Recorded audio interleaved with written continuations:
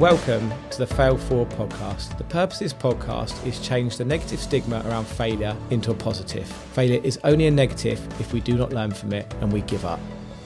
Welcome back to the Fail Forward podcast. So my vision is to help people overcome the fear of failure so they can live their goals and dreams. Now I've got big news today. Well, it's big news to me anyway.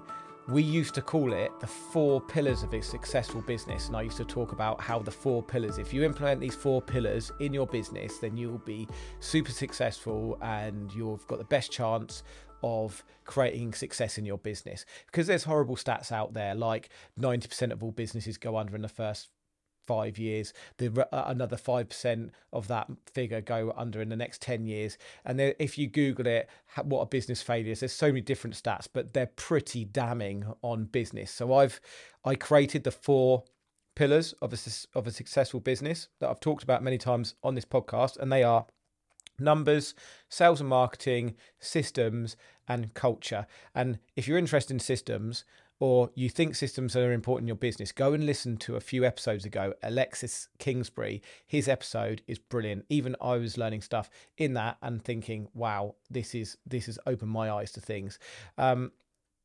But what I've learned, and the reason why I came up with these 4 pillars, is because when I was going in this self-development world, there's so much, you need to do A, B, C, D, you need to do this, you need to do that. And I just got a bit overwhelmed with everything I needed to do in my business. So I thought, let's try and simplify things slightly and give everybody, 4 areas to work on their business that I believe if you work on these areas, you're going to have every success of not being part of those horrible stats that you can Google. But one thing I realized is there's one pillar missing, because you can be given all the strategies and the tactics, and you can learn how to do all the sales and marketing strategies, how to get all the numbers in your business, how to get systems in your business using the right people, how to get a healthy culture going in your business so that your staff can turn up 10 times more and have great customer service and deliver your products and your service in the best possible way.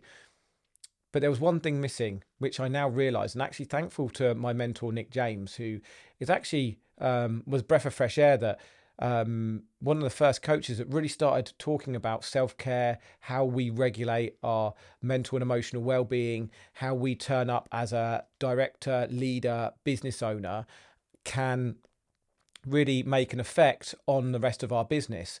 And actually, without this 5th pillar, which is now the number 1 pillar, mindset, then actually, if you're not in the right mindset, then pillars 2, 3, 4, and 5 aren't necessarily going to work, because you're not showing up as the best self. You're not regulating your stress and your emotion, because we've talked about how emotion can have effect on your decision making. Because if you think you've got your job as a business owner is to make the best possible decisions on a daily basis, if you're stressed, angry, tired, not in the best possible place, are you going to be making the best decisions? Well, the way I see it is we're like athletes, business owners, because we're going constant 24/7. Our minds are going, and if we're not conditioning ourselves, conditioning our brain, like we've been talking about resilience and we've been talking about self-care and all these kind of things, if we're not getting ourselves in the best possible mindset, the best possible place, mental and emotional well-being, then we're not necessarily going to make the best decisions. We're not going to lead in the right way. So we've now added the 5th pillar. I love Henry Ford's saying, which is, whether you think you can or whether you think you cannot, then you're right. Because ultimately, if you're sat there thinking, I can't do this, then more the chances are you're not going to be able to do this. I tell myself every day, I can do this. I run multiple businesses. Lots of people say to me, it's very difficult to run multiple businesses. Are you sure you can do it? And I'm like, yeah, I can do it.